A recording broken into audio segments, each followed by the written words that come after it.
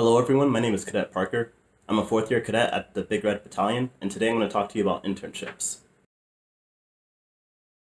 What I love about internships is it gives us the opportunity to start building experience in other areas. A lot of ROTC focuses on tactics. This is one opportunity that we have where we can focus more on technical things. So internships look a little differently depending on which internship you get accepted into, but this is the basic overview for all internships. So eventually there's going to be an application process sent out sometime in the fall. It usually has a priority for third year cadets, but it's sometimes available to second year and fourth year cadets as well. And you submit an application. The prerequisites look differently depending on the internship that you're looking at. Obviously, a STEM-oriented internship would probably want STEM-oriented prerequisites. Once you get accepted into an internship, they send you out to different locations, so it's not all done at your school. They collect all cadets from around the nation, and they can place them somewhere in the U.S. Some internships are even located outside of the U.S., and so that also kind of ties into the prerequisites that you're looking at. So here are some example internships that are out there. This is just a small selection of a huge sea of internships that are available to Army cadets.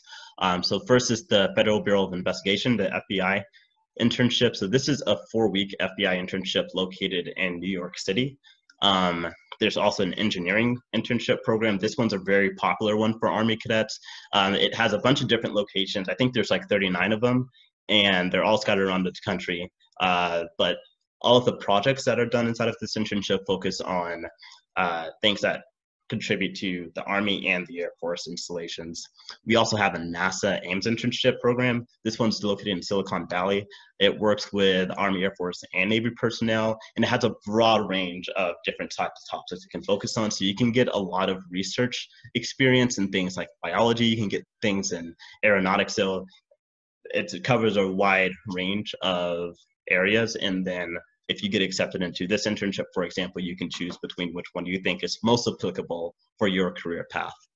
And then finally, another example that I included here is the Army Cyber Institute. This is actually a internship that I was accepted into for this summer. Unfortunately, after coronavirus, all the internships were canceled. So I will be reapplying this upcoming fall to see if I can get in again, because I was really excited for this one.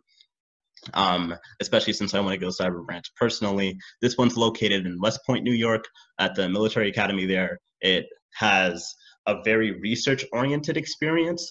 So the Army Cyber Institute is a department part of the West Point Military Academy.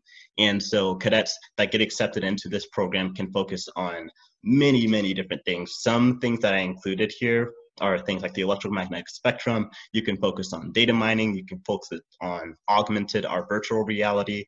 You can focus on machine learning and AI, which is very important for new programs that we write today, and other stuff like that. In conclusion, I recommend internships for all cadets. Internships offer technical skills that are elsewise difficult to come across. I also highly recommend these for cadets who are thinking of going reserves or National Guard. They offer transferable skills that you can transfer over to your civilian careers.